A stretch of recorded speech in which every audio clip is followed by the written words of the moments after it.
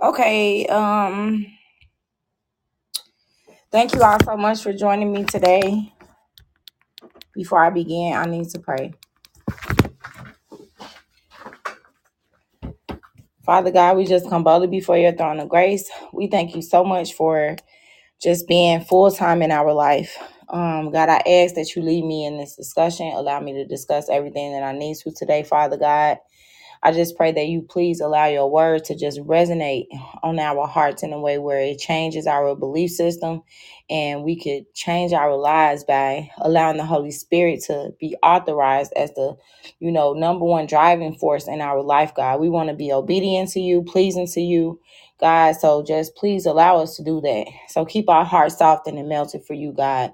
Allow us to crave your word, crave the things that you want. Let's crave a relationship with you each and every day of our lives, God.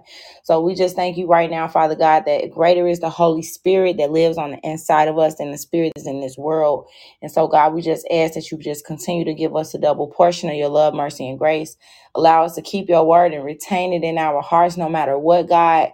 Do not allow anything in this world to reshape our hearts into a negative way, God, but we just ask you to transform our minds. Do not let us be conformed to this world, but be transformed by the renewing of our minds.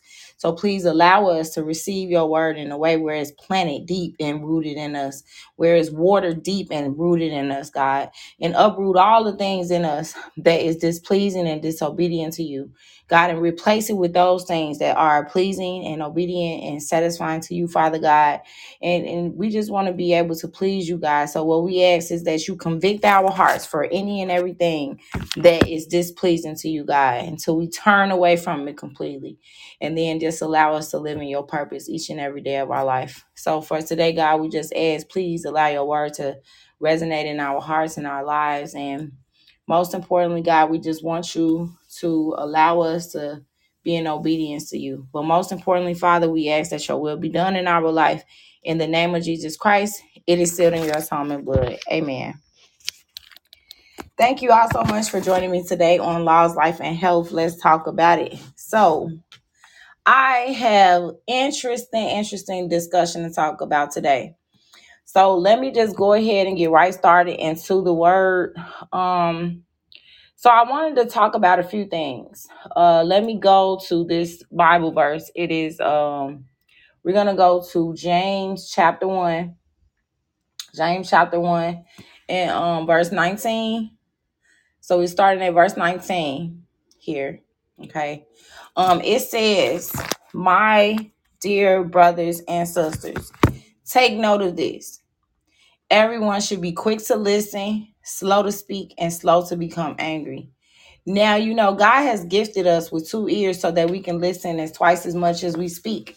But many times, we are always on we sometimes we have the urge to talk. Sometimes we're anxious to speak. We're anxious to sort of give our response to things many times when we're having conversations with people.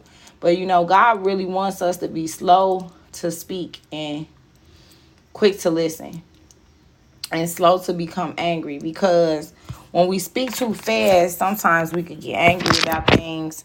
When we don't listen enough, that means we fall short of understanding every single thing about the conversation or everything about the situation. So it's good for us to learn how to listen and be quick to listen, slow to speak, and slow to become angry. And verse 20 says, because human anger does not produce the righteousness that God desires. Right? So we see that happened also with Cain. Cain allowed anger. Anger was knocking at his door. Anger was about to consume him, meaning that he was giving in to anger when it came to his brother, Abel. He was upset with his brother because of the fact that his brother gave his first born of his flock, first fruits to God as a sacrifice to God. But Cain gave his crumbs. He gave the crumbs to God. And so that wasn't a pleasing offering to God. So Abel's offering was better, so he favored Abel. God favored Abel and didn't favor Cain. So when we look at these type of things, we see that in verse 20, because human anger does not produce the righteousness that God desires. So anger had consumed Cain, which caused him to go and kill his brother. So anger is not something that will ever be able to produce righteousness. So no matter what happens in any conversation, it doesn't matter what the conversation is about. You have to make sure that you're quick to listen, slow to speak, and slow to become angry. We see that Jesus, when he was here on earth, in the Gospels of the Bible, which is in Matthew, Mark, Luke, and John, it talks about the life of Jesus and stuff. Those are considered the Gospels. And so when Jesus was here, he did listen to the Pharisees. He did listen to some of the things that they asked him. He answered their questions most of the time. It wasn't feasible to them, like up to their standards with the way Jesus was answering things. But see, Jesus knew what was in their heart. So he didn't have to do anything like extraordinary. So God, when he manifested on earth, he was 100% man and 100% God. And so we see that, Jesus, when he was here, he didn't use his earthly power. I mean, he didn't use his power to defend himself, although he was 100% God and 100% man. And so we have to see and understand that human anger does not produce the righteousness that God desires. So Jesus did not get mad. He did not, have those type of things here on earth. He did get mad when they were in the temple, like turning the house of God into a house of thieves and stuff like that. But we see, like, throughout the Bible, so many confirmations within the Bible that human anger does not produce any type of righteousness and that God desires. So looking at verse 21, it says, therefore, get rid of all moral filth and the evil that is prevalent, and humbly accept the word planted in you, which can save you. So in order for God to be prevalent in your life, you have to accept the word of God that has been planted in your heart.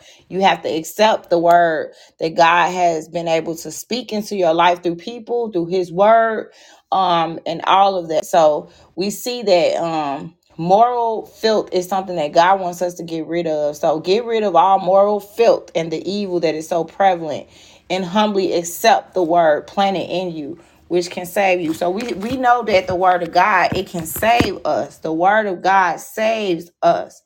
So in verse 22, do not merely listen to the word and so deceive yourself. Do what the word says. So anyone who listens to the word but does not do what it says is like someone who looks at his face in a mirror, and after looking at himself goes away and immediately forgets what he looks like. So we see that people are going to read the word, but they're deceiving themselves. If you read something and you don't apply it in your life, it's like, why are you doing it? It's meaningless, right? It's like, okay, you know that you're supposed to pay your bills, but if you do not pay your bills, what do you think will happen to your livelihood? So it's so important to understand that bills is something that is a requirement here, living in the land of the living. So when you live here on earth in the land of the living, where people are, living life in a way where you have to pay bills, you have to pay rent, you have to either pay mortgage, and you have to pay all of these different things that's associated with obeying the law of the land, as the word of God tells us to do, right?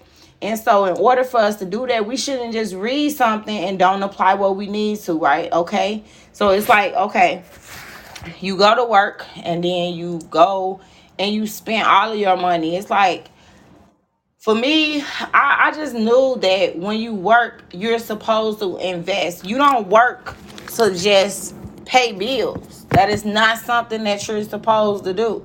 You don't get up every single day of your life just to live a life of paying a bill. That would be meaningless, right? So you want to have multiple income revenues. And in order to be able to do that, how do you do that? You're supposed to work, make sure you have cushion, you save your money, you invest in other outlets, you making sure that you're not working just to pay bills, because that's not what life is about. You work and you live a life of abundance because that's the way that God wants you to live. But you have to be wise in the way that you do that. So if you're just living like everyone else, then you're going to live a life just waking up every day, going to a job just to pay a bill. And that isn't living in abundance. And so don't just listen to the word. In the same way, don't just listen to the word of God. You listen to it, but how are you applying it? What principles are you taking with you, right? It's like, and for instance, if you meet a millionaire and the millionaire tells you how to build credit, how to make the necessary investments, but you say you want to have financial freedom. But if you really want financial freedom, what are you doing in order for you to build financial freedom in your life? So if you want good credit, but you're not doing anything that it takes for you to build good credit, how are you trying to build good credit? So for instance, if you are trying to obtain a job, what are you doing to secure that employment, right?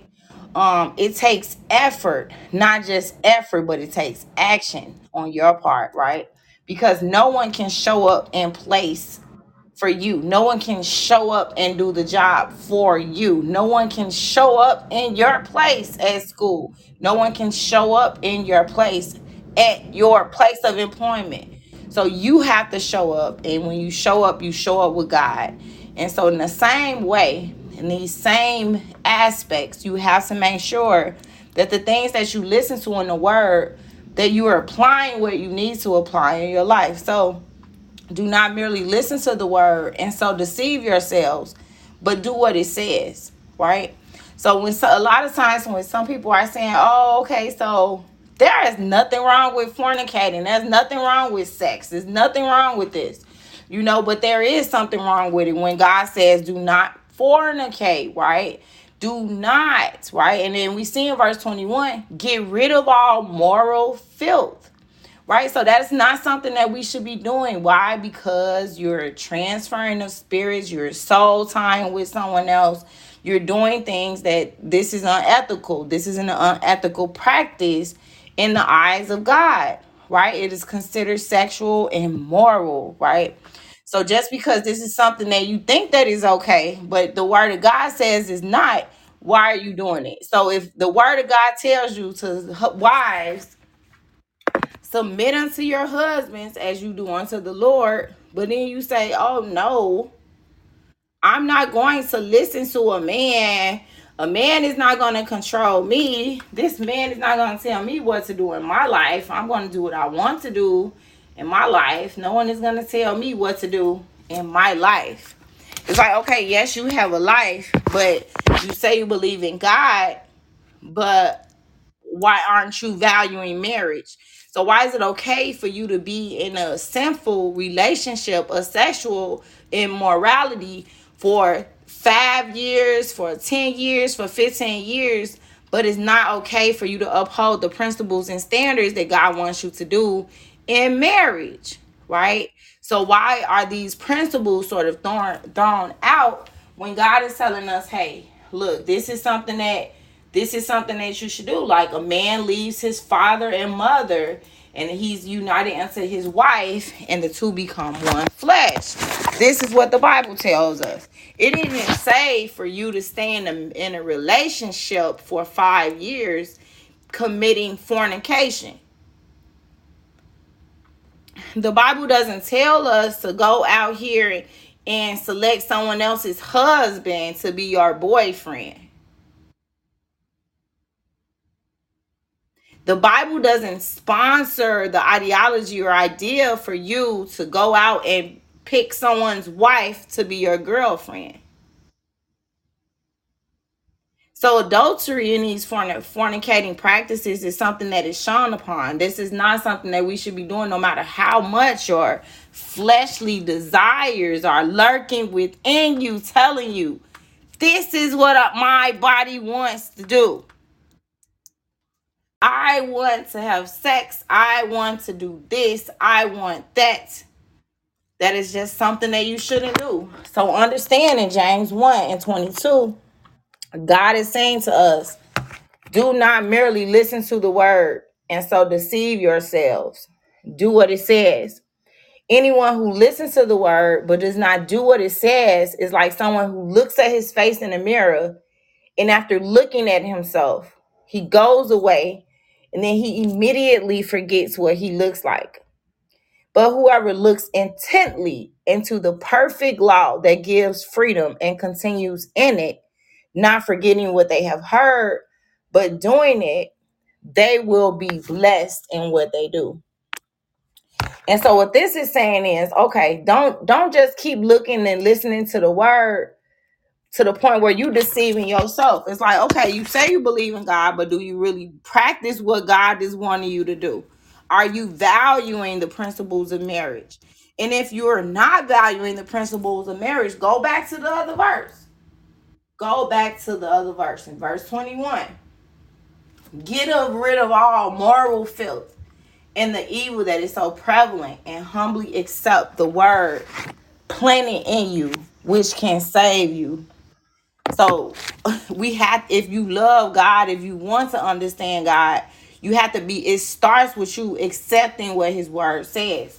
It isn't about what you believe. It isn't about, well, I think that my flesh, this is what my body wants. This is what I want to do. You know, you have to refocus on your wants and say, okay, see, your wants are something that could lead you to stress. Your wants are leading you to depression. Your wants are leading you to disaster.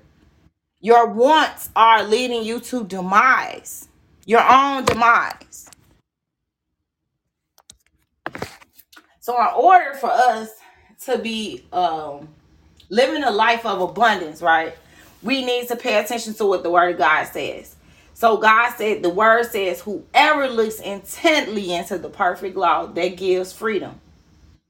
The perfect law that gives freedom. So I want to switch focus and kind of I want to go to the Strong's Concordance. So let me go to the Strong's Concordance.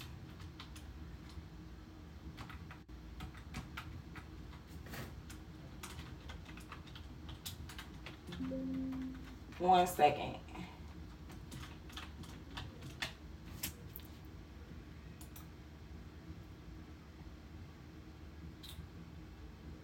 Okay, so this is a new thing. Hold on a second, please. I'm trying to get to it. Okay.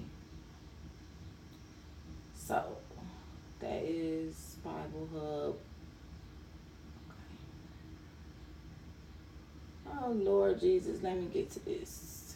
Let's see here. Okay.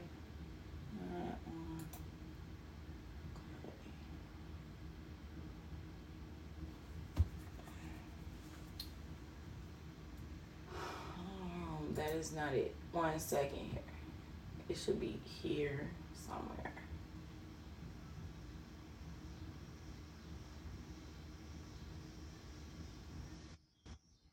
Okay, maybe this is it.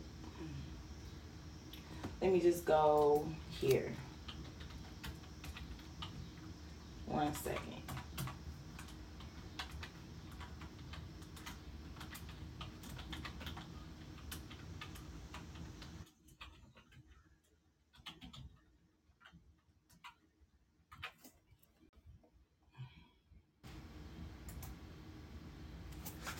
Okay, let me pull this up. I apologize. Just give me one moment, everyone.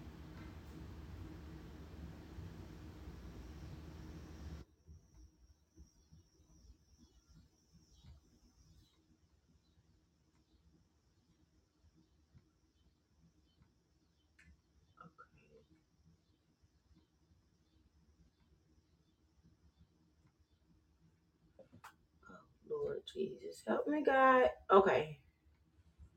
I think it should be here.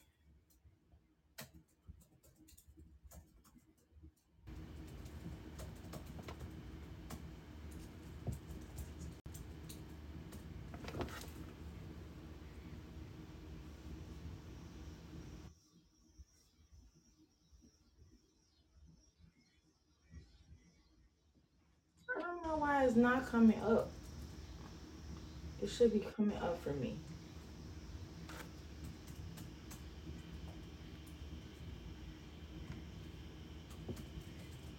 Okay.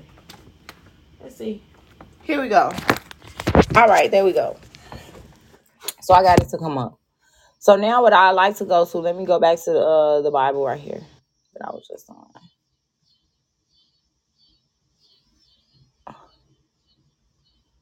Oh, Lord.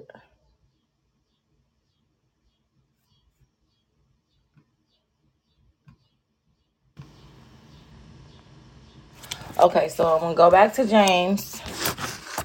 Go back here to James.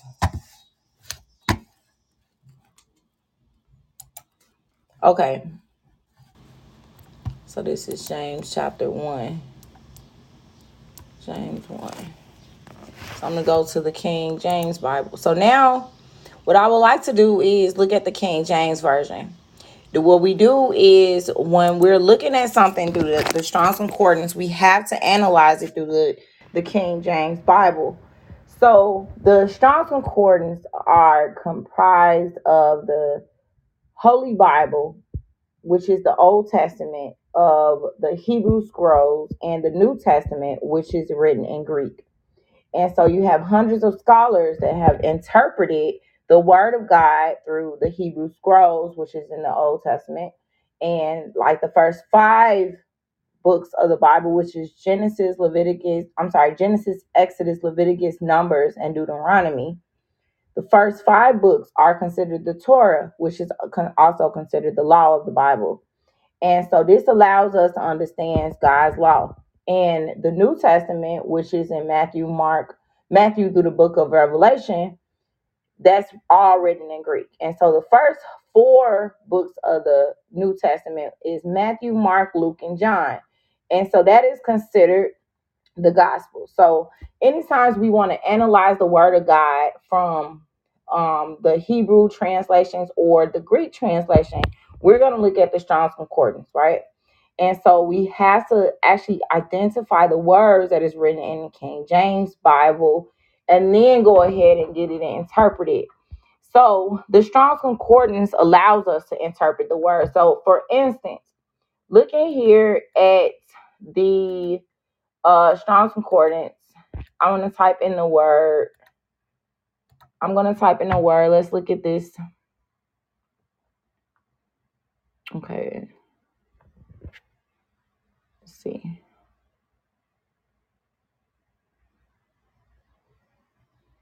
So in James chapter 1, verse 23, for if any be a hearer of the word and not a doer, he is like unto a man beholding his natural face in a glass. For he beholdeth himself and goeth his way, and straightway forgetteth what manner of man he was. But whoso looketh into the perfect law of liberty. So that's what we're going to look at. Let's look at the liberty. Let's look at the word liberty. And so typing liberty in the Strong's Concordance is going to tell us each time that this was written in the Holy Bible. So the word liberty has been written in the Holy Bible 25 times. It has 12 different translations of the word liberty. And so we're going to look at specifically James. And so James chapter 1 verse 25 is going to be Strong's number 1657, which is liberty, right? So the way we pronounce liberty, and since this is the book of James, is going to be written in Greek, which is the New Testament. And so we're going to pronounce this word Eletheria. Okay, it means freedom, legitimate or licentious, chiefly moral or ceremonial, liberty. So God wants us to look in freedom, having freedom, perfect law of freedom. This allows us to be a doer of the word. So verse 25, but whoso looketh into the perfect law of liberty and continue it therein, he being not a forgetful hearer, but a doer of the work, this man shall be blessed in his deeds. So freedom, we want to have freedom. right? So it really means it's similar to the word liberty here, according in the dictionary too. So let's look at the word door. Let's look that up. Okay.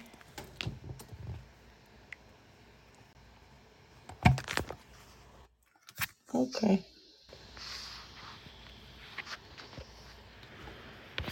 Okay, so the word door is mentioned in the Bible 8 times. Okay, and so we're going to look at James 1 and 25. The word door is in Greek.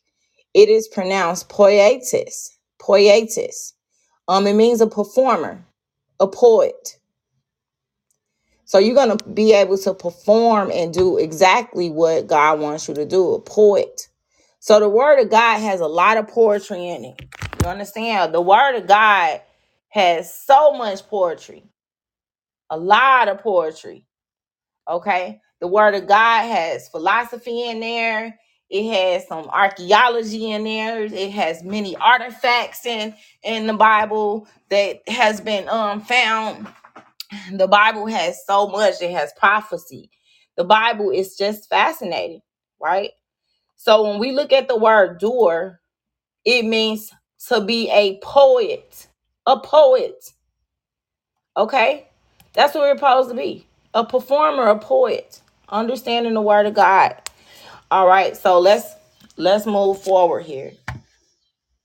So now that we understand the word liberty and we understand the word door, all right, I wanted to look into some things today that I was speaking about the other day in regards to, hold on, I need to close some things out here. Let's see. Okay. So looking on women's health, I wanted to talk about Margaret Sanger. And so that's gonna be some of what I'm gonna talk about today. But before I do that, I was listening to Jordan Peterson and how he changes Bill Mayer's mind on the Bible. I wanted to talk about that for a little bit. Okay, so I have a video that I would like to play, and really sort of discuss this. Okay.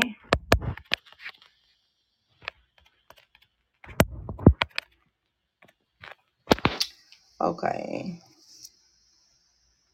So, but before I get into that, there are a couple different ways that we are supposed to understand the Bible.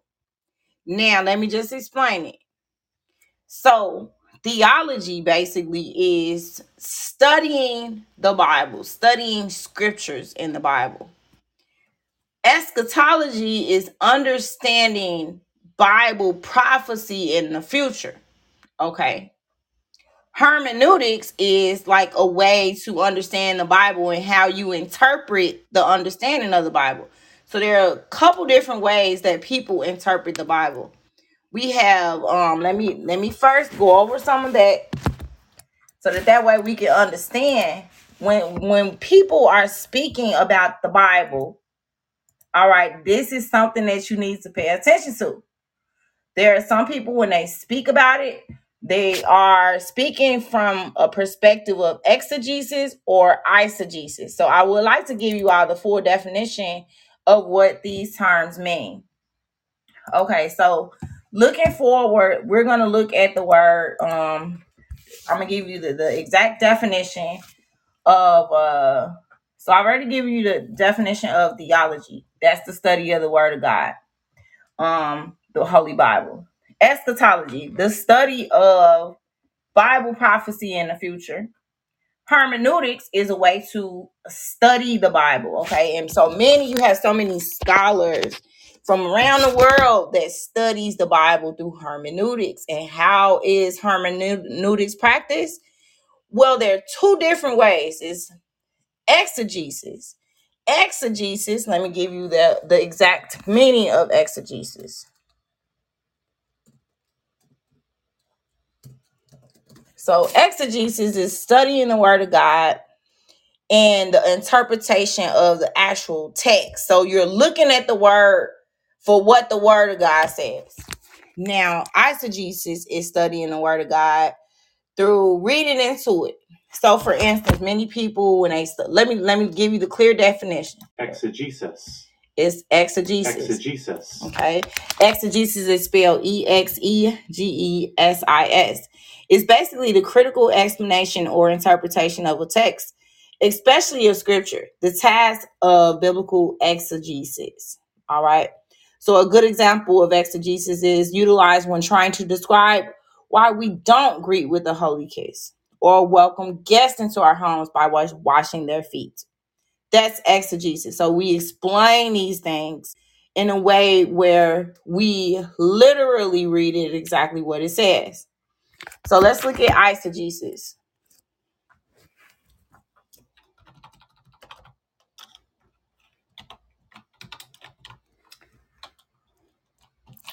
So eisegesis here is the interpretation of a text as of the Bible by reading into its one's own ideas. So when you look at the Bible and you're analyzing it from your own perspective, that means you're depending on your own knowledge and you're not fully allowing the Holy Spirit of God to lead you into understanding that text. So a person interprets the word of God from their own level of understanding of the ideas of the Bible and what they believe the Bible should say. Exegesis is going to read the Bible to you and give you an explanation based off of what is actually being said. So I wanted to go to this Jordan Peterson video. He changes Bill Mayer's mind on the Bible. And so let's look at this. I'm going to play some snippets here and then analyze them. And then I want to kind of like go and reflect back on this actual video and get you all to understand it from like a eugenics perspective. Okay. All right, here we go.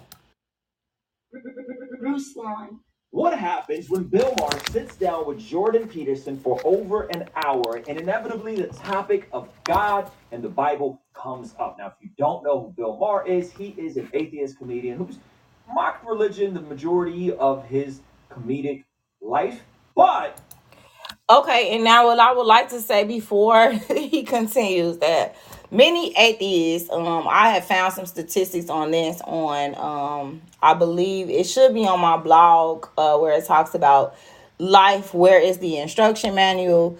It says about 10% of atheists actually believes that there is a higher power. So many atheists they know that no, I'm sorry, it's only 10% of atheists that do not believe that there is a higher power. So many, mainly majority of all of them know that there is a higher power that exists. So many times when you get into a deep, in-depth conversation with some atheists, I said some, not all, usually it is something that has happened in their lives in a way where they were triggered to not believe in God. Maybe they felt that God didn't answer their question. God allowed certain things to happen to them, so they feel that they don't believe in any God. They usually are self-driven and self-governed. So that is what atheists believe. I want to give you the exact definition of atheist so that there isn't any confusion around their beliefs. So I just gave it to you in layman's terms. But an atheist is a person who disbelieves or lacks belief in the existence of God or gods. He is committed to atheism. Okay, so let's look at this. And Bill Mayer he's an atheist. So let's listen up here. This video, we're gonna have to take a look. So this is from the hour and 5 minute mark in his conversation with Jordan Peterson. If you guys don't know, Jordan Peterson has been speaking very highly of the Bible lately, and it's hard to kind of figure out exactly where he is in terms of his belief in the bodily resurrection, but we do know he holds a very high view of Scripture, to say the least, whether you take it literally or not. And so we're gonna be jumping into this clip. I got my guy Ray Rock with me. Heads up. Hide your kids. Hide your wife. Explicit. All right, we are going to jump into this clip. So this is from his latest episode called Club Random with Bill Maher, and this just came out not too long ago. So let's jump in. I was there. when we were making Religulous. That was like Yeah. one of the places. And this is the one with Lot's wife. Yeah. So I feel like I studied this and I didn't remember these like intricate permutations there Yeah. where God was bargained down to 10 people. Yeah. Yeah. That's actually why they but go it to started Sardis, to look for the 10 people.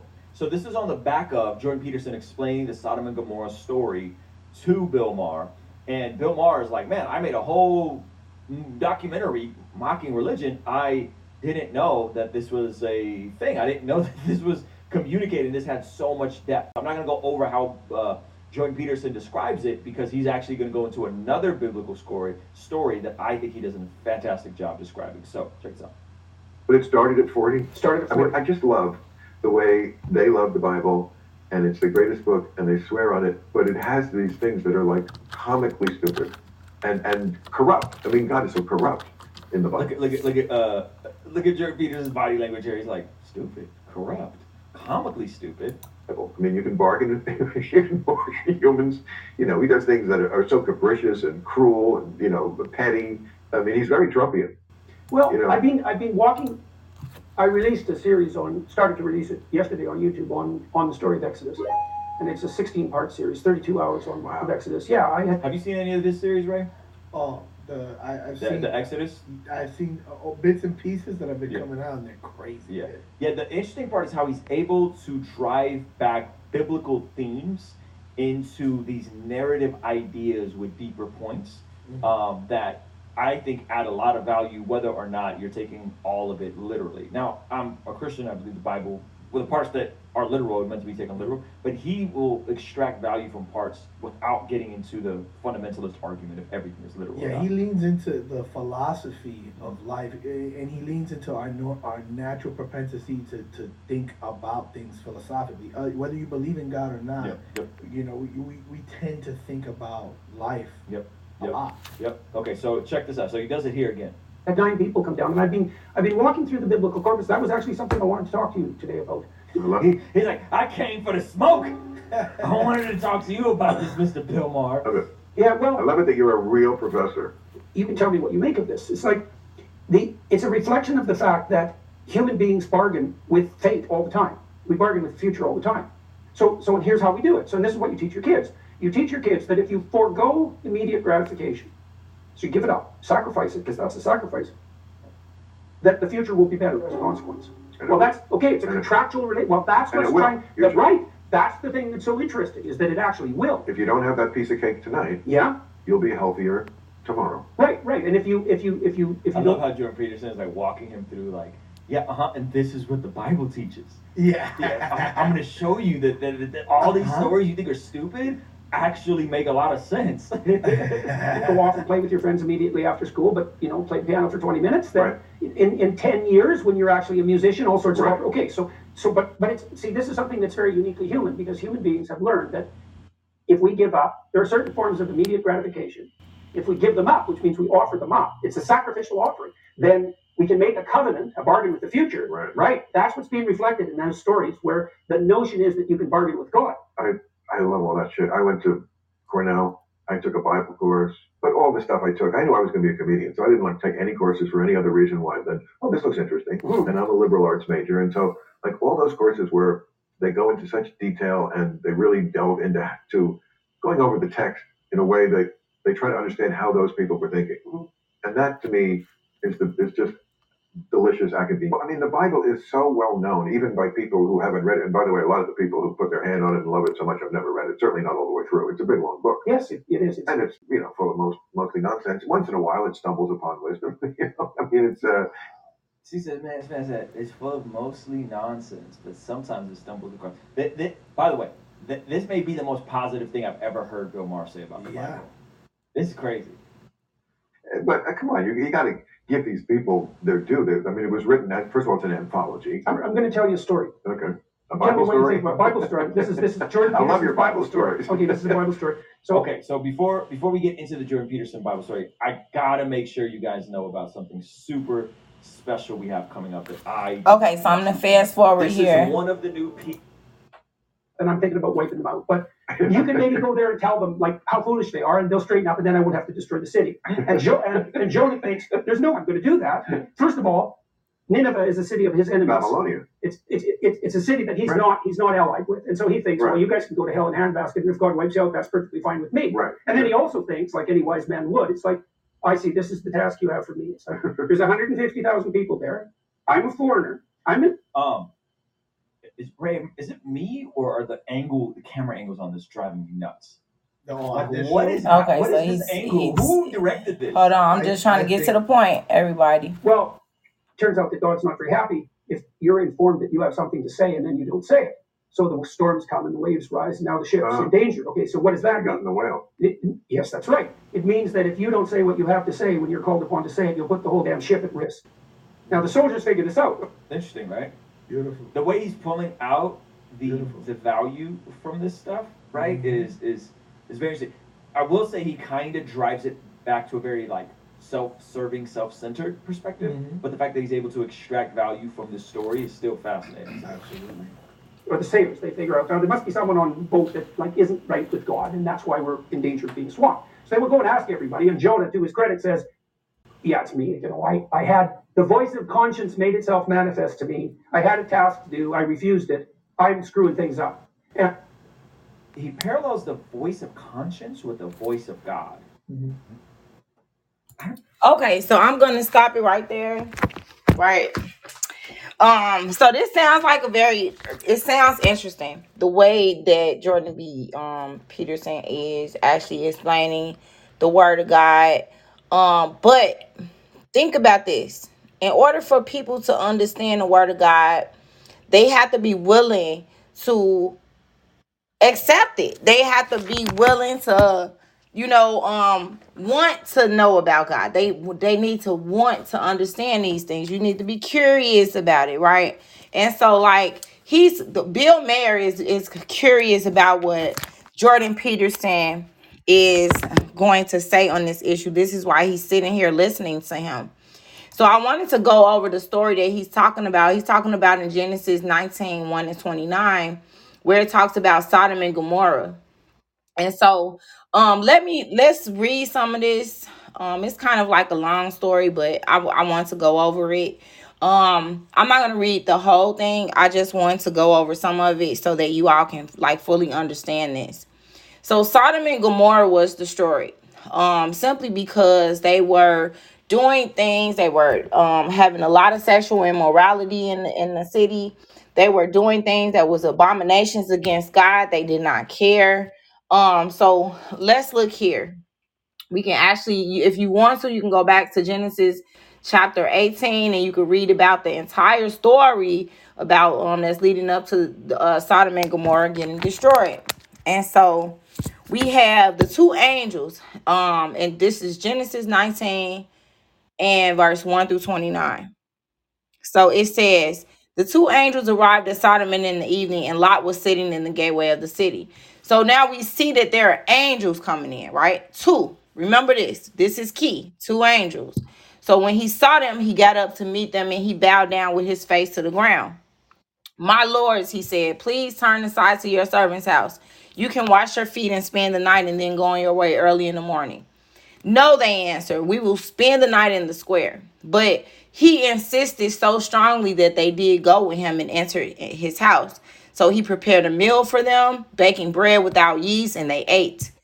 Before they had gone to bed, all the men from every part of the city of Sodom, both young and old, surrounded the house.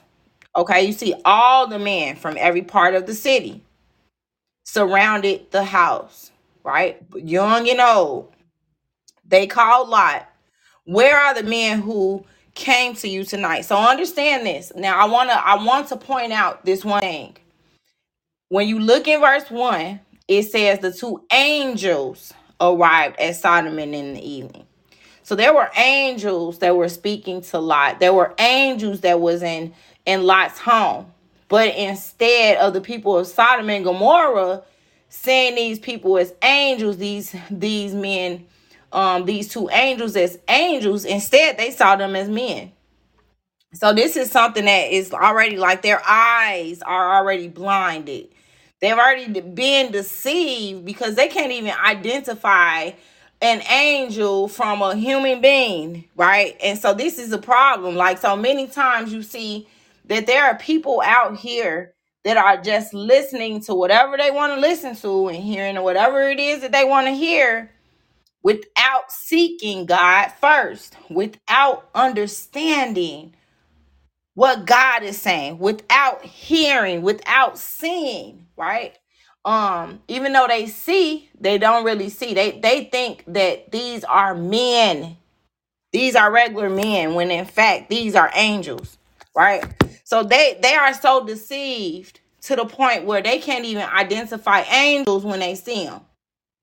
They're looking at these angels as men. So that's one. That's the first sign of deception, is when a person can actually, you can see something that they can't see, and they can't really see it because they are not really trying to see it. So in verse 5 it says, they called to Lot, "Where are the men who came to you tonight?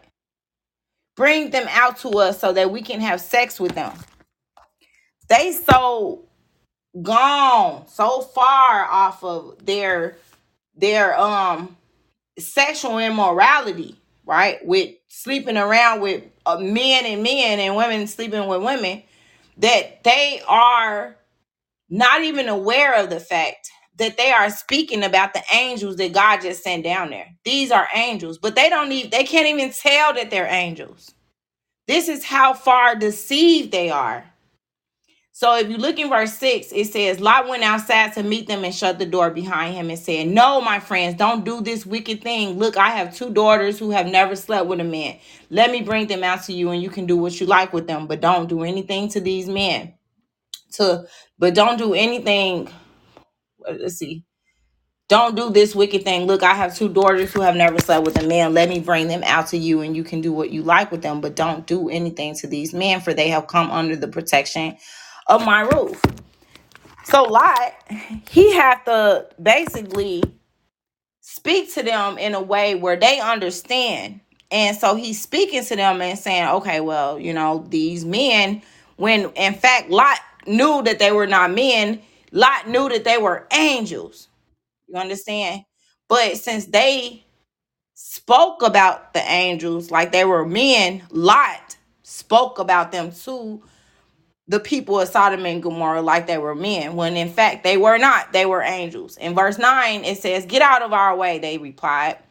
"This fellow came here as a foreigner, and now he wants to play the judge. We'll treat you worse than them." They kept bringing pressure on Lot and moved forward to break down the door. But the men inside reached out and pulled Lot back into the house and shut the door. Then they struck the men who were at the door of the house, young and old, with blindness, so they could not find the door. So you understand, they are already blind. They're blinded spiritually. So now they are about to be blinded physically. With the curse by the angels that was God sent down there to Lot. So now that they're blinded spiritually, they are also blinded physically now with the curse. They basically struck them with blindness. In verse 12, the 2 men said to Lot, "Do you have anyone else here, sons-in-law, sons or daughters, or anyone else in the city who belongs to you? Get them out of here, because we are going to destroy this place. The outcry to the Lord against his people is so great that he has sent us to destroy it." So you understand, like, when there are things that are going on that are so wicked and so bad, that is filled with just all types of evil, there are going to be children of God that are going to be talking and praying to the Lord about the things that are going on around them, right? This is considered an outcry to the Lord, right? And so that we see this in verse 13, where it talks about, because we are going to destroy this place, the outcry to the Lord against his people is so great that he has sent us to destroy it. So in verse 14, Lot went out and spoke to his sons-in-law who were pledged to marry his daughters. He said, "Hurry and get out of this place, because the Lord is about to destroy the city." But his sons-in-laws thought he was joking, right? So people are going to be thinking that you joking about the word, or they're going to be joking about the word of God, because why? They're spiritually deceived, right? And so with them being spiritually deceived, I'm going to get into another scripture about having that deception. But look at here. it says here they thought that he was joking, when in fact he wasn't. So they are so deceived that you can't even tell them anything at all, right? It's like they have believed these forms of deception to the point where they can't even receive any other truths. So in verse 15, it says, with the coming of dawn, the angels urged Lot, saying, hurry, take your wife and your 2 daughters who are here, or you will be swept away when the city is punished. So when he hesitated, the men grasped his hand and the hands of his wife and of his 2 daughters, and he led them safely out of the city, for the Lord was merciful to them. So as soon as they had brought them out, one of them said, flee for your lives. Don't look back and don't stop anywhere in the plain. Flee to the mountains or you will be swept away. But Lot said to them, no, my Lord, please. Your servant has found favor in your eyes, and you have shown great kindness to me in sparing my life. But I can't flee to the mountains. This disaster will overtake me and I'll die. So look, here's a town near enough to run to, and it is small. Let me flee to it. It is very small, isn't it? Then my life would be spared. He says to them, very well, I will grant this request to you. I will not overthrow the town you speak of, but flee there quickly, because I cannot do anything until you reach it. That is why the town was called Zoar. By the time Lot reached Zoar, the sun had risen over the land. Then the Lord rained down burning sulfur on Sodom and Gomorrah. So from the Lord sent this down out of the heavens. Thus he overthrew those cities and the entire plain, destroying all those living in the cities, and also the vegetation in the land. But Lot's wife looked back, and she became a pillar of salt. So a lot of times when God is trying to explain something to you and God is trying to show you something, it's like, okay, you have to go back to your belief system. You have to go back to like, okay, well, I wasn't raised to believe that, or, I wasn't raised to believe that. And so since I don't understand this, I don't want to accept what is being said. I don't like this scripture that talks about wives submitting unto your husband as you do unto the Lord. I don't like it. Some people don't like it. So they don't feel that they have to listen to it. So like Lot's wife, when she looked back thinking about her old life, thinking about what she was giving up, thinking about all those principles and pre-existing thoughts and belief systems that she had, not following up what her husband is saying to her. Right? So sometimes we have to unlearn things that you think is right, so that you can understand the things that is morally correct with God. God said, wives, submit unto your husbands as you do unto the Lord. The Bible says that a husband leaves his father and mother as united into his wife, and the two should become one. So how can you say, okay, I believe this part, but I don't believe the rest? Oh, that does make sense. And so what we see in the video is that Jordan Peterson is basically watering a seed that has already been planted in Bill Mayer's life. And so when you think about watering something, that means that a seed has already been planted. That means the word was already planted. Someone else has already spoke to Bill Mayer. Somebody has already tried to speak to him about the word of God. They've been speaking to him about the word of God. Some people, they go out and they speak the word of God and they plant seeds in the lives of people. So I can plant a seed and say, God really does love you. Even though you may feel that God doesn't feel anything about you. You may feel that God ignores you. You may feel that God doesn't listen when you call on him. So with me saying to you, God loves you, that is planting a seed that is from God. So now someone else comes and they're like, look, I'm going to show you and tell you how God loves you. Think about all the things that God has done for you. So now God will use another person to help water a seed in your life. So it isn't like this is Bill Mayer's first time hearing about the word of God. This is, in fact, you can clearly tell that he doesn't really is. He's not too fond about the Bible. He doesn't support his ideology. He doesn't support the inspiration that is coming from God at all, right?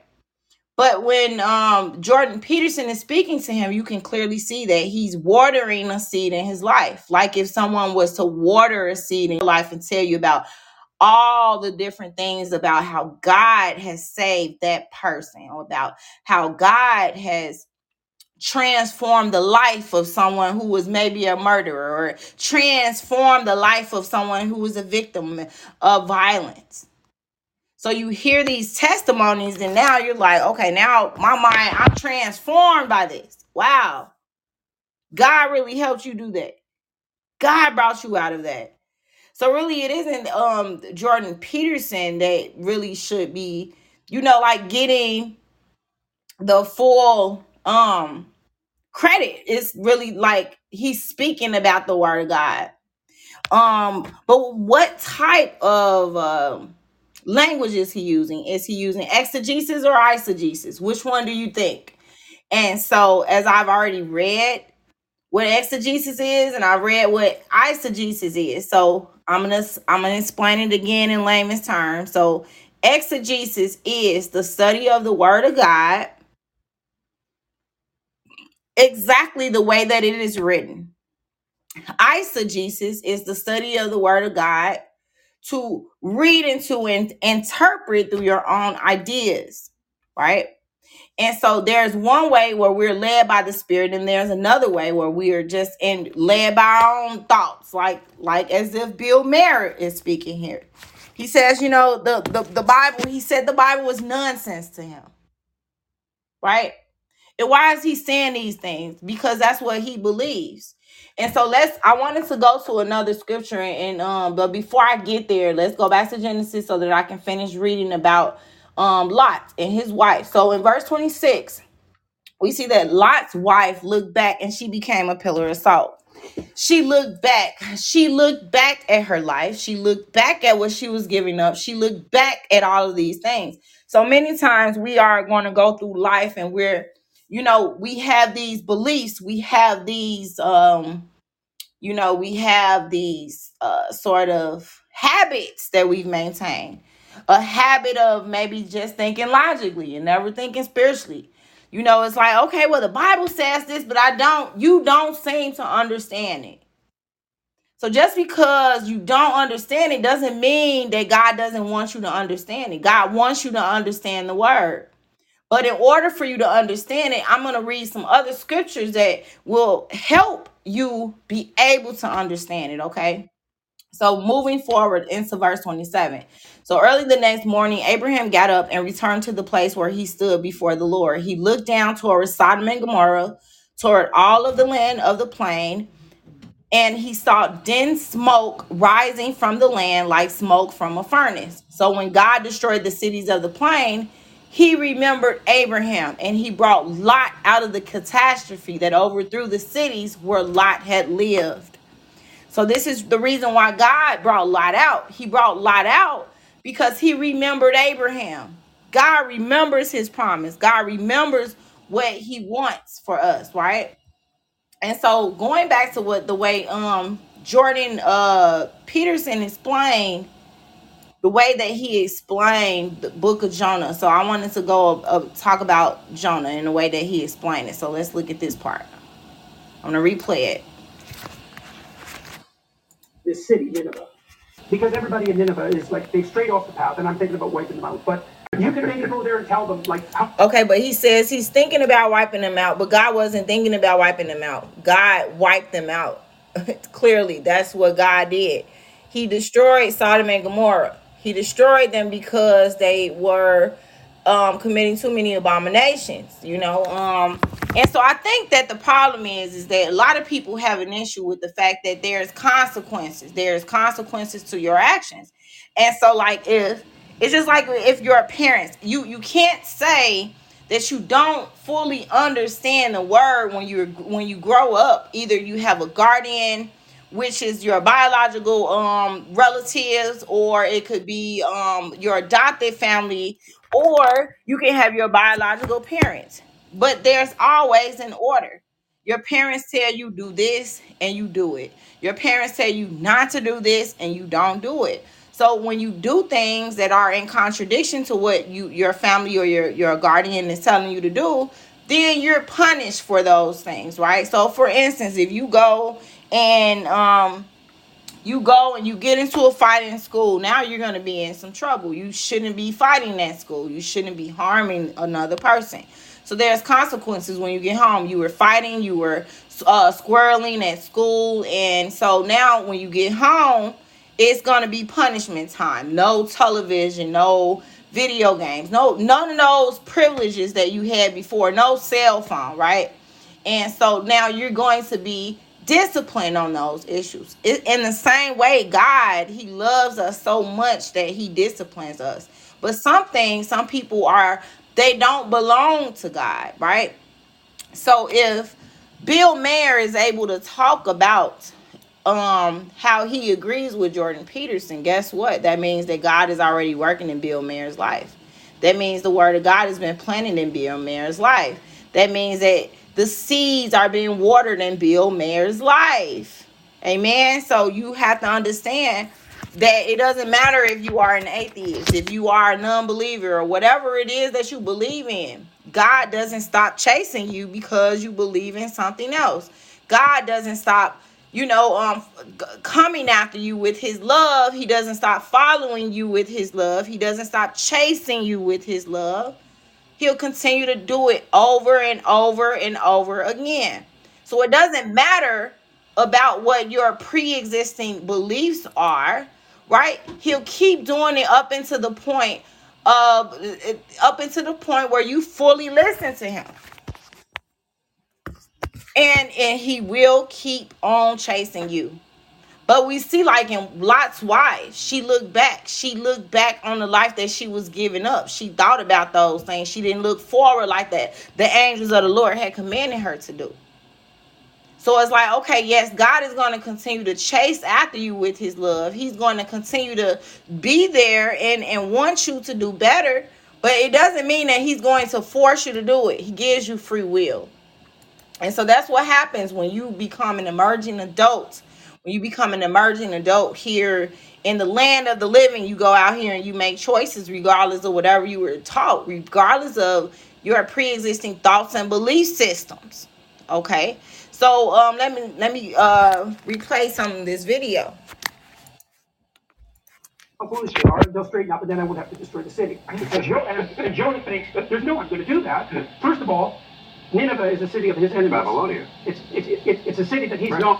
Okay, so now he's talking about Jonah. So now I want to talk about the story of Jonah. So if you go to Jonah chapter 1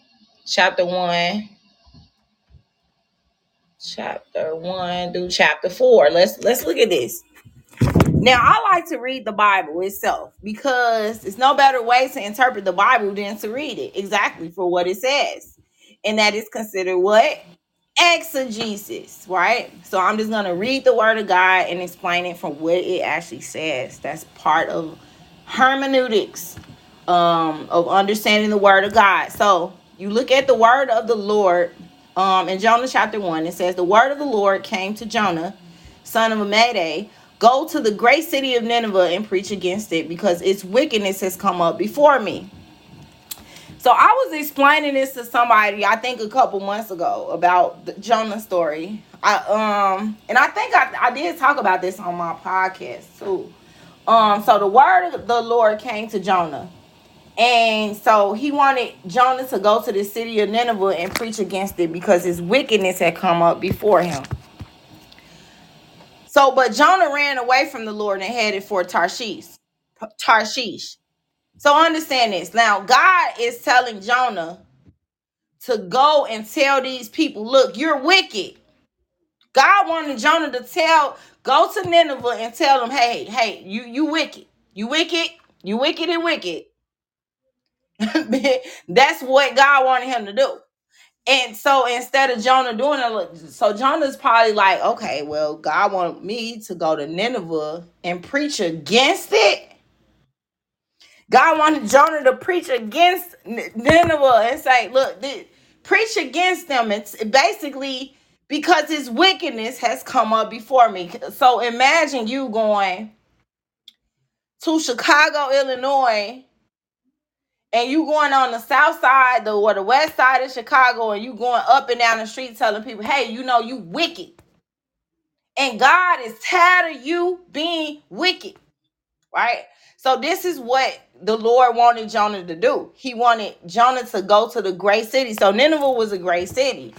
And he wanted Jonah to preach against it because of his wickedness. So try to visualize what is happening here. So Jonah, instead of Jonah preaching against Nineveh, he ran away from the Lord, right? He went down to Joppa where he found a ship bound for the port. After he paid for the fare, he went aboard and sailed for Tarshish to flee from the Lord.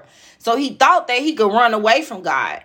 Okay. Now, many times people is like, when God tell you to do something, it's like, okay, well, wait. God told me to do this. That's what you better do. Because you can't run away from the Lord. You can't get on a Metro. You can't get on a Greyhound. You can't take a flight through Delta Airlines and run away from God. Because you are what? You are afraid.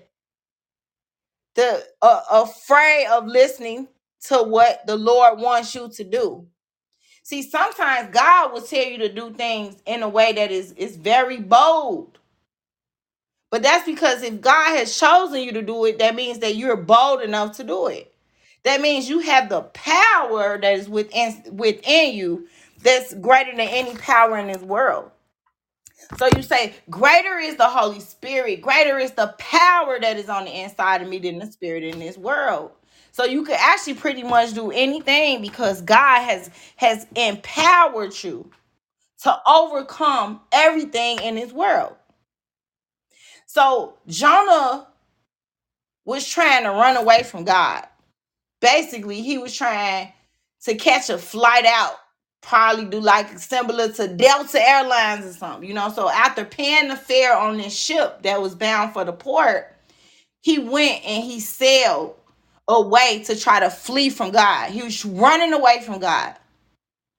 In verse 4, it talks about, then the Lord sent a great wind on the sea, and such a violent storm arose that the ship threatened to break up.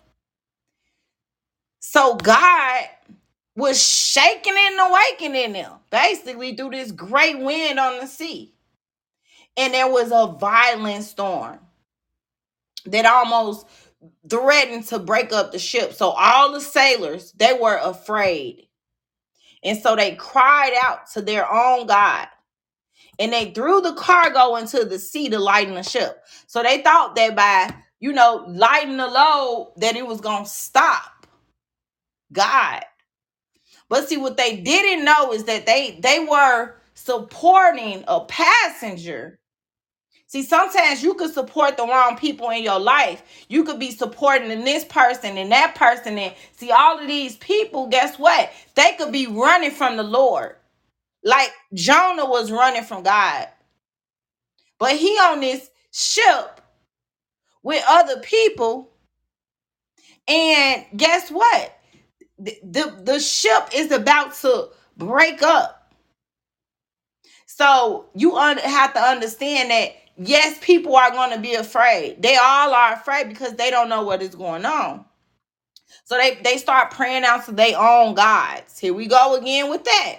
Now, why do you think that they are on this ship? So it's God is not just touching the life of Jonah, but he's also going to be touching the lives of these sailors that's crying out to their own gods too. So you have to think like, okay, so God not only works in the lives of his children that he's called and chosen, because Jonah clearly is called and Jonah is clearly chosen by God. It didn't matter that Jonah wanted to run away. What did God do? Chased him onto the ship. So just because you want a problem to go away, or just because you think that you could ignore God, or just because you like, okay, well, somebody then planted this seed in my heart, but I still don't like that concept about the Bible. I still don't like this. I still don't like the fact that the Bible says that wives submitting to your husbands.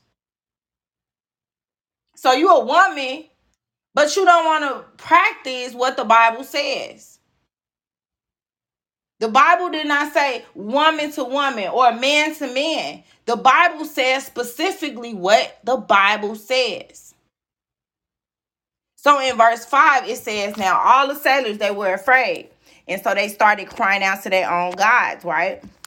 And so they started throwing stuff into the sea they thought that the ship would be lightened. But Jonah had gone below the deck. Jonah really is playing too much here. He run away from God when God tell him to go to the great city Nineveh. Then he go on this ship. Now he thinking that you is out in the ocean. You on the ship. And now you think you could go hide under the deck. So he go below the deck. And then he lay down and fall asleep into a deep sleep. So now he thinking that he could just go into this sleep. And then I guess he gonna wake up and it's gonna all be over. But in verse 6, it says the captain went to him and said, how can you sleep? Get up and call on your God. Maybe he will take notice of us so that we will not perish. So Jonah he's sitting here thinking that he could go to sleep on God. You think you could go to sleep on God? You think you could ignore God? You think you could forget about what God wants you to do? Do you think that you could just run away when God tells you to do something? Do you think you could keep ignoring God?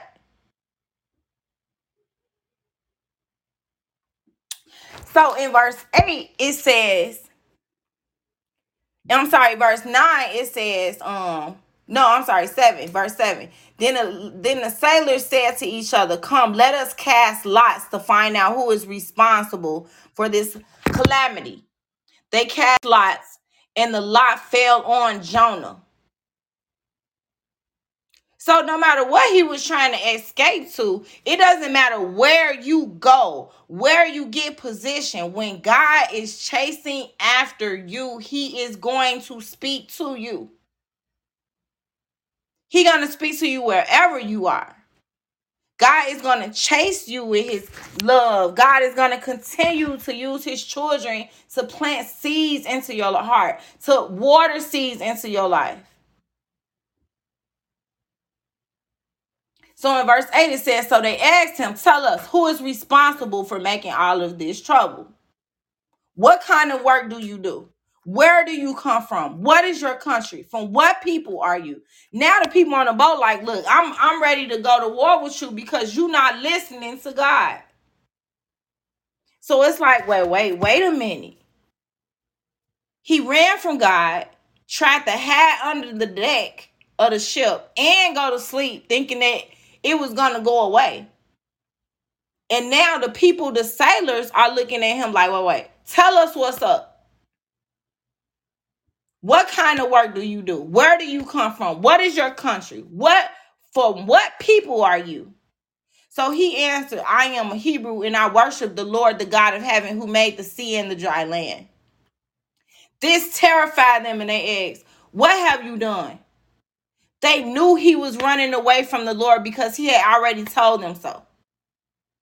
So the sea was getting rougher and rougher. So they asked him, what should we do to you to make the sea calm down for us?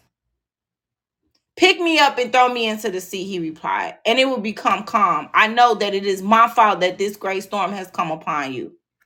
So guess what? Sometimes you could be around some people where the storm gonna come upon you too.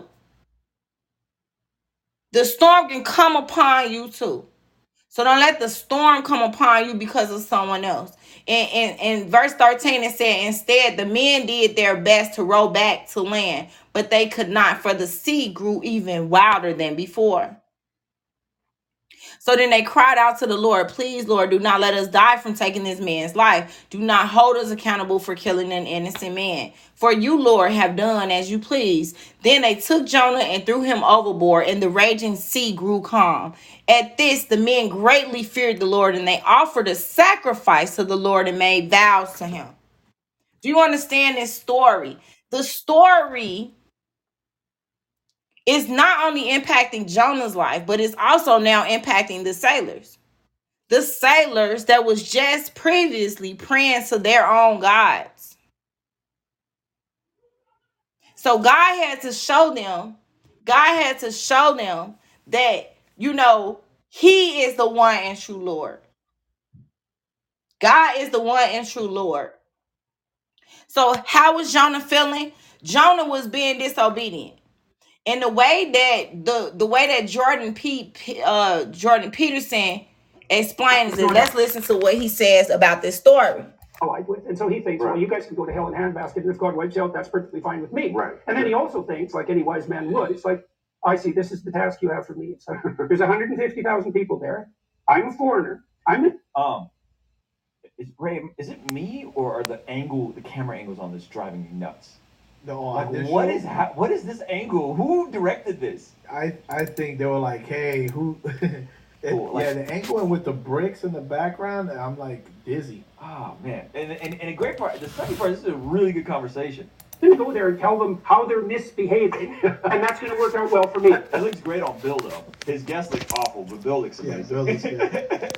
So he thinks to hell with that, like any sensible person would. That shot's good. And he doesn't say what he has to say, right? So then he hops on the boat and gets the hell out of there. Well, it turns out that God's not very happy if you're informed that you have something to say and then you don't say it. So the storms come and the waves rise, and now the ship's in danger. Okay, so what does that got in the whale. Yes, that's right. It means that if you don't say what you have to say when you're called upon to say it, you'll put the whole damn ship at risk. Now, the soldiers figured this out. Interesting, right? Beautiful. The way he's pulling out. So what he's saying is you put the whole ship at risk. So the way that what the Bible is saying here is that Jonah, they knew that Jonah was running from the Lord because he told them so. So, see, when God's glory is moving from glory to glory to glory, it's not just going to impact one person's life, but it's going to impact the lives of everyone around. Every single person that is around. And so, when they threw him overboard, the sea grew calm. And these men feared the Lord after that. And so they offered a sacrifice to the Lord, and then they made vows to him. These were unbelievers. They didn't even believe in God prior to this incident. Now we see that now the Lord provided a huge fish to swallow Jonah, and Jonah was in the belly of the fish for 3 days and 3 nights. From inside the fish, Jonah prayed to the Lord, his God. He said, in my distress, I called the Lord, and he answered me. From deep in the realm of the dead, I called for help. So he's basically saying he's in the realm of the dead.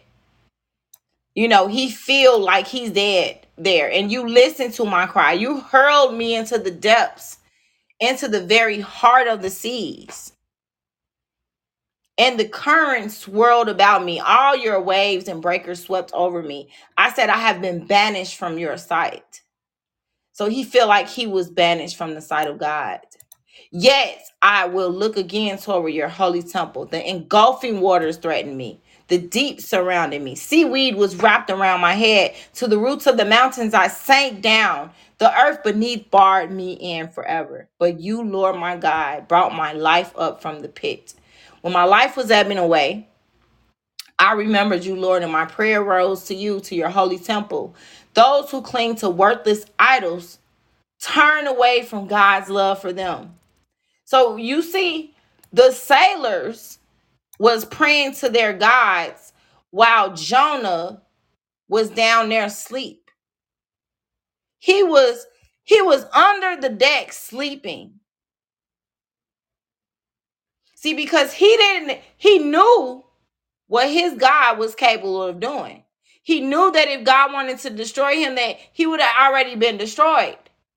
He knew that he needed to be thrown overboard. He knew all of these different things. Because why did he know? Because he believed in the God Almighty of the heavens who created the seas, the heavens and the seas. So in verse 8, those who cling to these worthless idols turn away from God's love for them.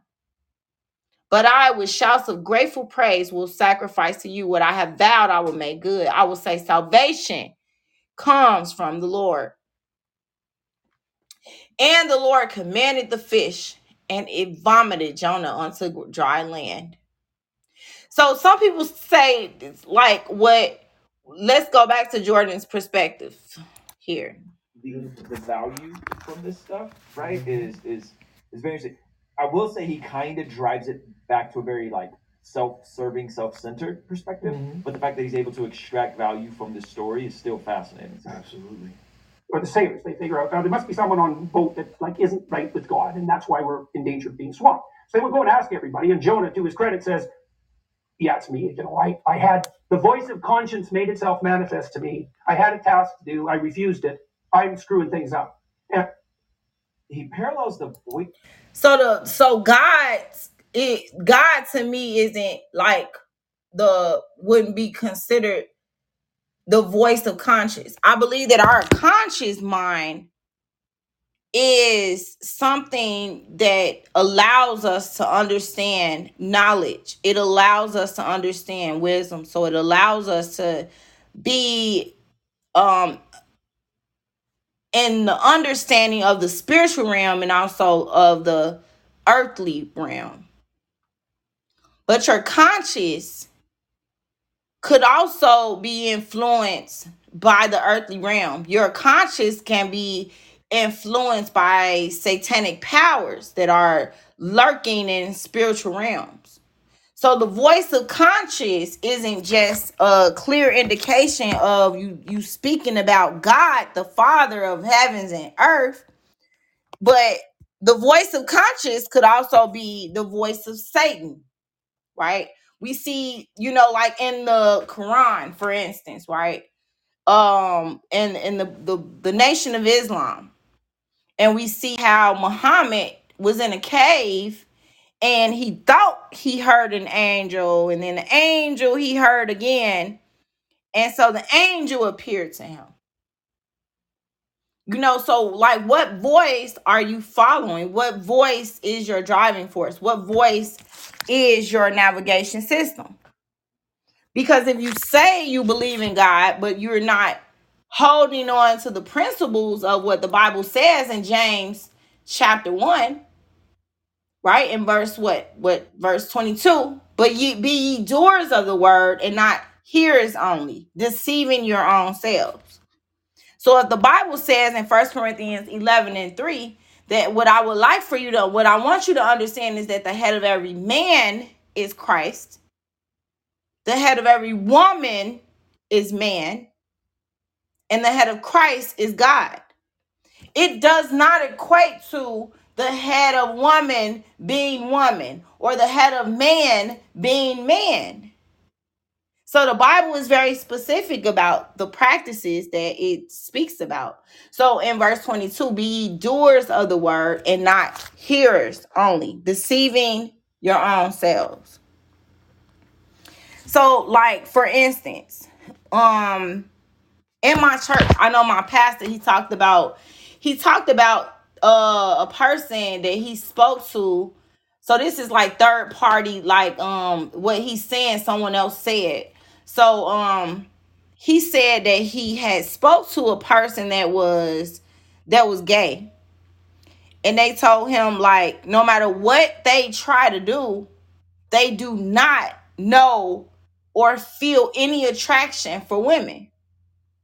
They don't feel it at all. They never felt it in their entire lives. And so you have to understand that our moral beliefs and moral compass is either going to be driven by something in the spirit realm.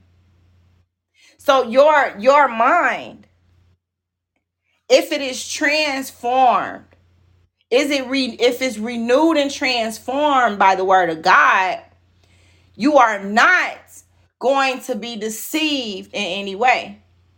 So I want to go to this other scripture before I go into listening to anything else here. I wanted to go so God abandoned them to their sin. So if you go to Romans, let's go to Romans 1:24-32. Let's go to Bible Hub.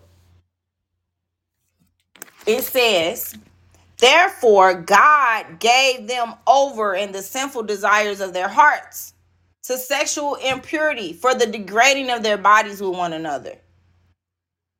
That's the New International Version. The New Living Translation says, so God abandoned them to do whatever shameful things their hearts desire. As a result, they did vile and degrading things with each other's bodies. The English Standard Version says, therefore God gave them up in the lust of their hearts to impurity, to the dishonoring of their bodies among themselves. The King James Bible says, wherefore God also gave them up to uncleanness through the lusts of their own hearts, to dishonor their own bodies between themselves.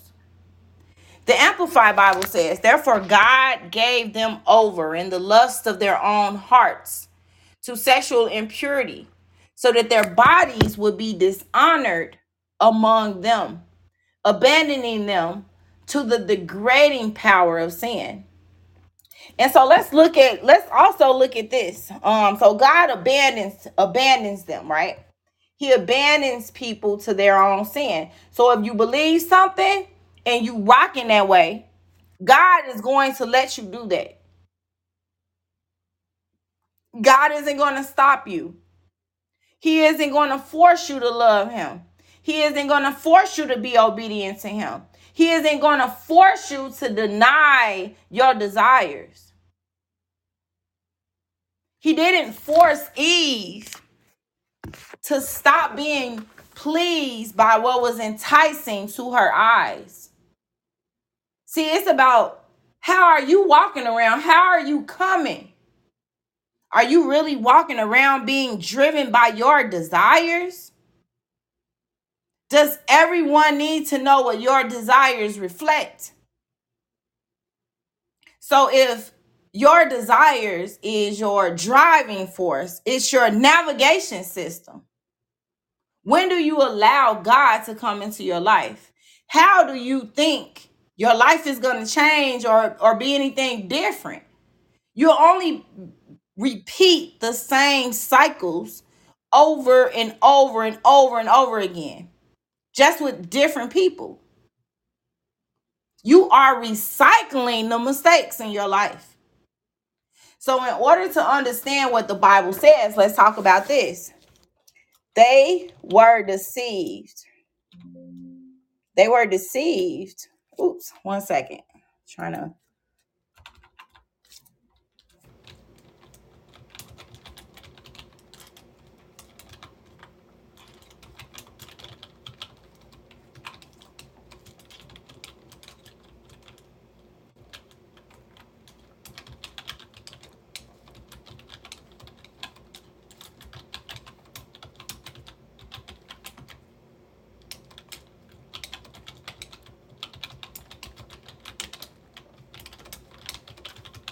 Okay, here we go.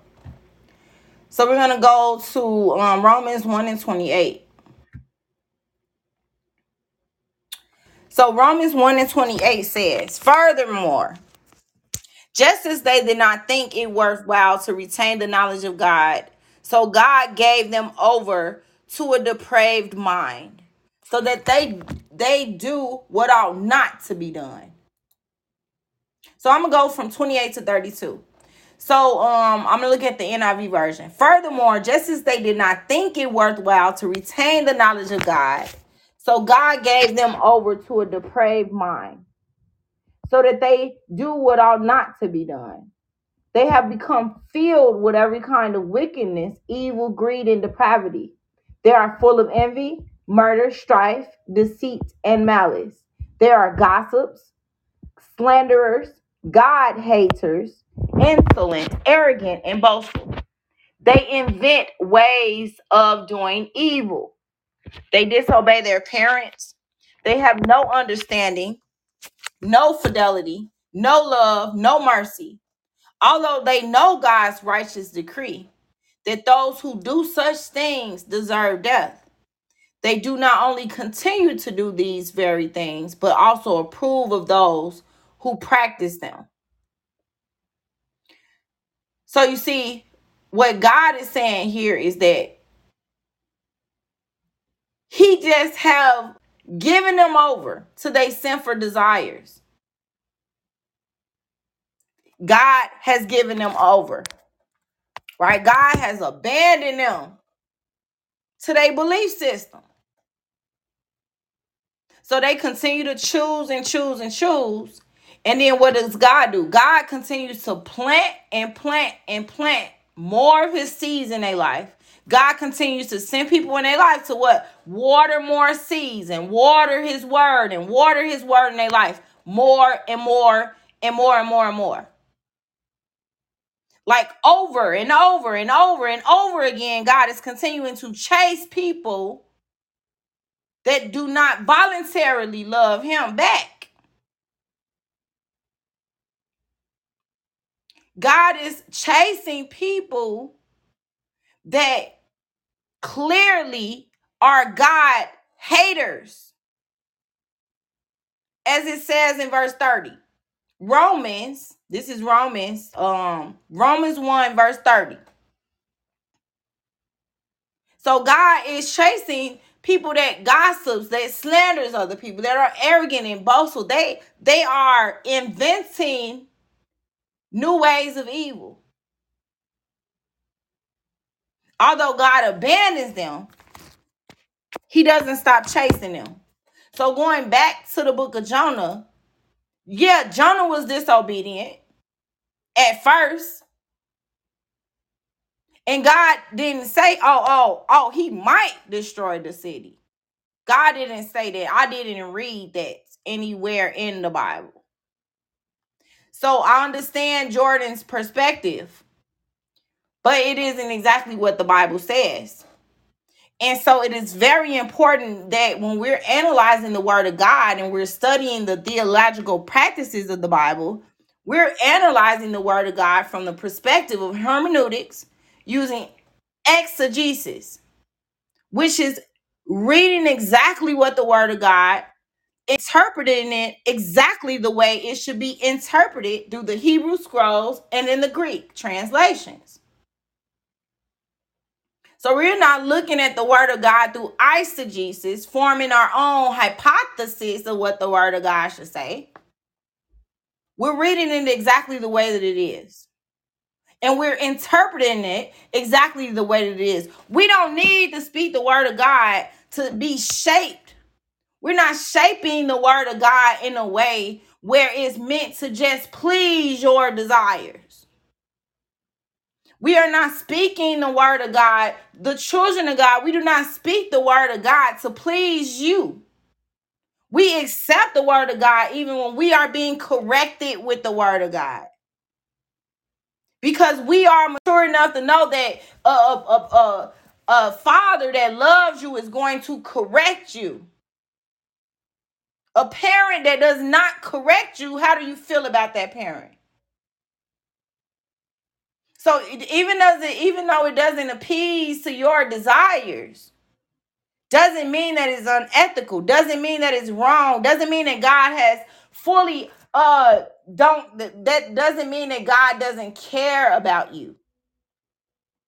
It means that you just not voluntarily loving him back. So it doesn't matter about where you go on earth, what geographical location you set up to be at. When you are called and chosen by God, God is going to use whoever, whenever, wherever. It doesn't matter about the geographical location you're at. It don't matter about your socioeconomic status and your level of income. It doesn't matter about your academics or who your network is. Because Jonah was in the ship running from God. Bill Mayer is calling the Bible nonsense, while Jordan Peterson is interpreting the word of God from the way he wants to interpret it. his own ideas and perceptions, using an analogy of God as the voice of conscience, when in fact the voice of many people conscious are integrated with sexual immorality. The voice of the conscience of some people are God haters. So I'm not, you don't just say, oh, the voice of conscience without being specific. This is the reason why we do not interpret the word of God in a way where we're interpreting or understanding it from eisegesis. Discovering the word through your own ideologies. So moving forward, going back to Jonah. So the fish vomited Jonah onto dry land. The word of God came to Jonah a second time. Go to the great city of Nineveh and proclaim to it the message I give you. So after all that running on the boat, hiding underneath the deck, trying to go to sleep on the boat, then the sailors not believing in God. Now they believing in God. Now God has used Jonah's situation to help save the soul, the lives of the sailors, because now they have vowed before God, and now they're making sacrifices to the God of heaven, right? So in verse 3, Jonah obeyed the word of the Lord and went to Nineveh. So now Nineveh was a very large city. It took 3 days to go through it. So remember this. Jonah was in the belly of the whale, the fish, for 3 days and 3 nights. He went through all of this. See, sometimes you're going to go through situations. You're going to go through this relationship, that person ain't going to listen to you. You don't understand why you're constantly going through all of these things. Because if you serve sin, you serve Satan. Period. So don't question whether or not you wondering why your relationship the way that it is. Why you think your relationship the way that it is. When did you include God in your relationship? When did you include God in your finances? You working every single day to pay bills? Who told you that was right? You don't work just to pay bills. God doesn't want you to live that way. You work to make investments, to pay your tithes and your offerings. But each time you get your work check, you forget about the tithes and offering, but you wondering why you struggling? How can you wonder why you struggling? You forget about the tithes and offerings that you're supposed to be bringing into the house of the Lord. You forget about praying to God in your marriage. When did you include God in that decision that you made to move him into your house? When did you include God in that decision that you made to move her into your house? So now you out here making choices and decisions and you not including God in none of them. So then don't wonder why your life is the way it is. So when the ship is moving like Jonah was on the boat, because he running from God, trying to avoid his problems, he didn't include God in his decision. He just got up and ran. He ran away, got on the ship, went on the port, and was about to get swallowed into a fish. All because he wanted to disobey God. So now we see in chapter 3 that he's obeying God now. So Jonah began by going to a day's journey into the city, proclaiming 40 more days and Nineveh will be overthrown. The Ninevites believed God. A fast was proclaimed and all of them, from the greatest to the least, put on the sackcloth. So when Jonah's warning reached the king of Nineveh, he rose from his throne, took off his royal robes, covered himself with sackcloth, and sat down in the dust. This is the proclamation he issued to Nineveh. Now, understand this. Now, Jonah was already predestined back God to go out here to Nineveh. Even though he didn't want to, God continued to chase him. So God gonna continue to chase you even though he abandoned you to your beliefs. Because if you're not authorizing the Holy Spirit of God to be the governing force in your life, then you can anticipate problems are gonna keep coming. You can anticipate that them bills gonna get harder and harder to maintain. You can anticipate that life is going to be harder and harder and more challenging and difficult each and every single day, upon hour upon hour upon hour. Why? Because you're not including God and you're running away from what God is telling you to do. If you know the word, pick up your Bible and begin to understand what God wants from you. Quit calling on people more than you call on God. They came from the dust and will return to the dust. We all have human breath. You are not God. They are not God. They cannot solve your problems.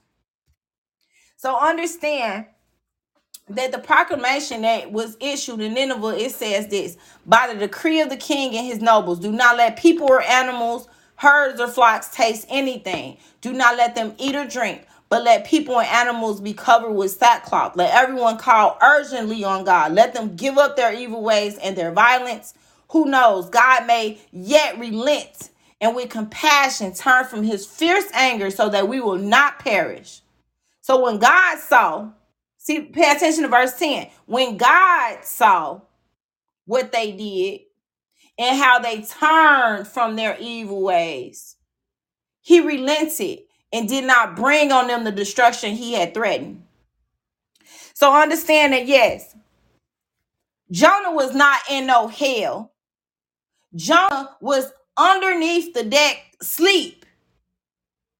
He wasn't in hell. He didn't even feel like he was in hell. Nowhere in the Bible where it mentions that he was in hell.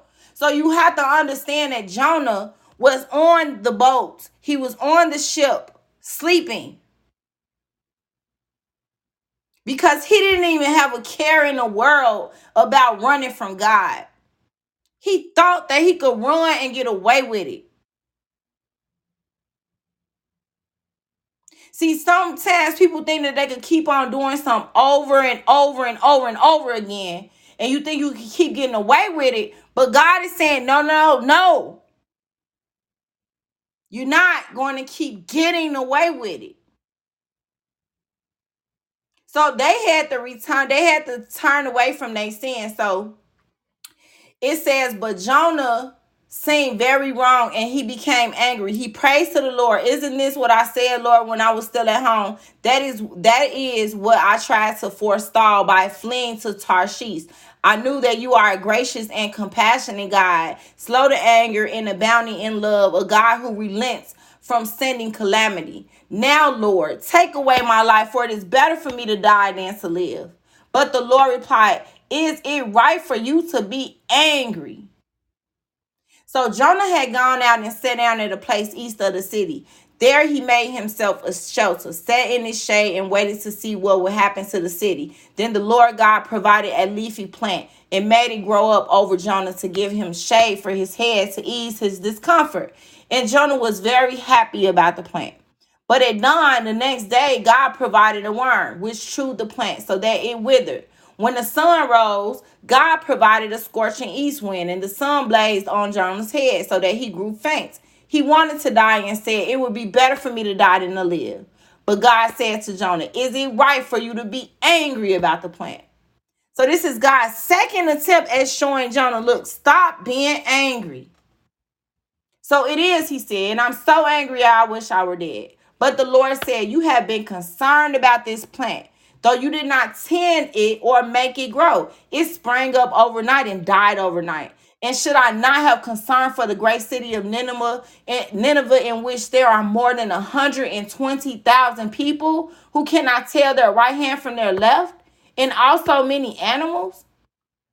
So you see, what's happening here is that Jonah, he was mad that God wanted to have mercy on Nineveh.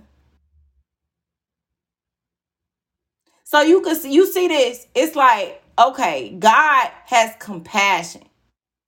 See, the problem here is that Jonah knew how God was. But he still got angry because God didn't want to destroy the city of Nineveh. So, you really, really have to understand that the Bible is so fascinating that in order to understand it, you really got to be led by the Holy Spirit. So don't just listen to what people say about the Bible. Don't just go around just listening to commentaries and stuff like that. Pick up the Bible yourself. You should. How do you walk around and not be equipped with the Bible on your phone? You have a Bible app. Read it. People can't help you beyond their level of their own experience. They can't give you advice past what they've been through. They don't know how to get you to the next step, but God knows. So I'm going to end with that tonight. So thank you all so much for joining me. Let me go ahead and pray. Father God, we just come boldly before your throne of grace. Thank you so much for giving us your word today, God. And we want to pray for Bill Mayer and Bill Maurer and also Jordan Peterson. Father God, we lift them up to you.